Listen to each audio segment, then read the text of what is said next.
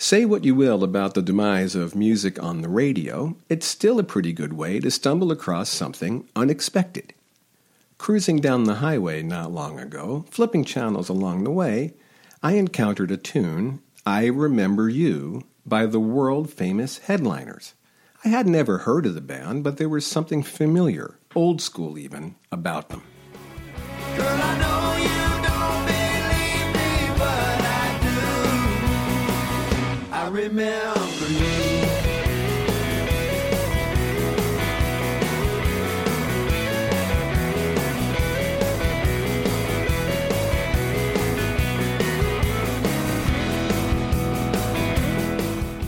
It turns out the Nashville-based outfit is fronted by Big Al Anderson, the killer guitar player and songwriter from NRBQ, a cult band whose most popular incarnation attracted a passionate following through the 70s, 80s, and early 90s.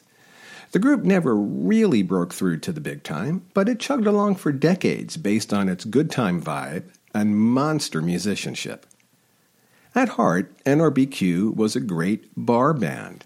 It got your heart pumping and your feet moving with unpretentious, deceptively simple songs and a huge repertoire including a lot of tasty covers.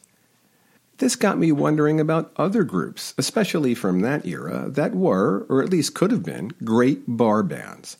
The criteria include not taking yourselves too seriously, a fondness for danceable, hooky songs, an ability to change directions on the fly, and a sense that the band members themselves might be found at said bar at the end of the evening.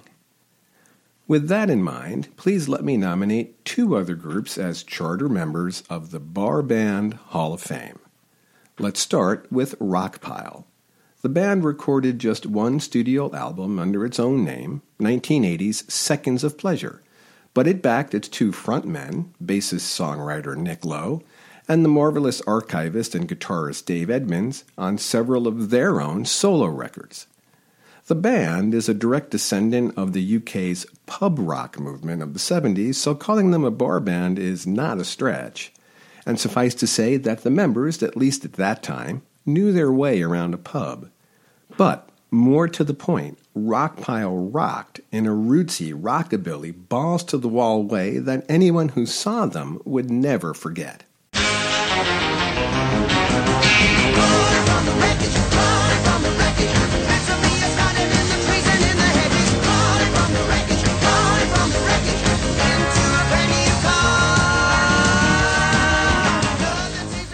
Back in the States, Los Lobos picked up the rootsy vibe and added Mexican flavor.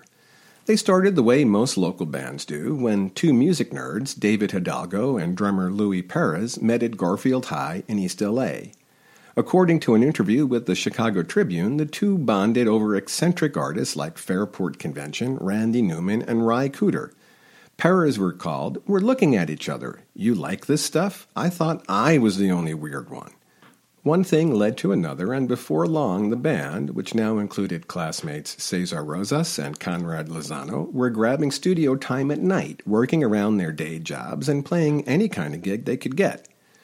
True to bar band form, they earned their biggest hit with a cover of Richie Valens' La Bamba, but fans know that the band's output is far deeper and wider than that. And they're road warriors, too, touring constantly and earning a 2015 nomination to the Rock and Roll Hall of Fame.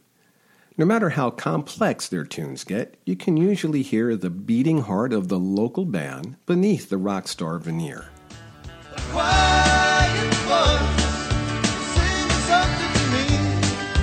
An angel song about the home of the brave in this land here of the free. One time, one night in America. It'd be easy to add lots of others to the list too, like the E Street Band and Creedence Clearwater Revival, who spawned countless bar band imitators of their own. And we didn't even touch on country and its honky-tonks or the African-American Chitlin Circuit. In other words, this seems a great opportunity for you to connect with us and nominate your own favorite bar bands. You can do that by visiting culturesonar.com or our Facebook page, woozily called Culture Sonar. But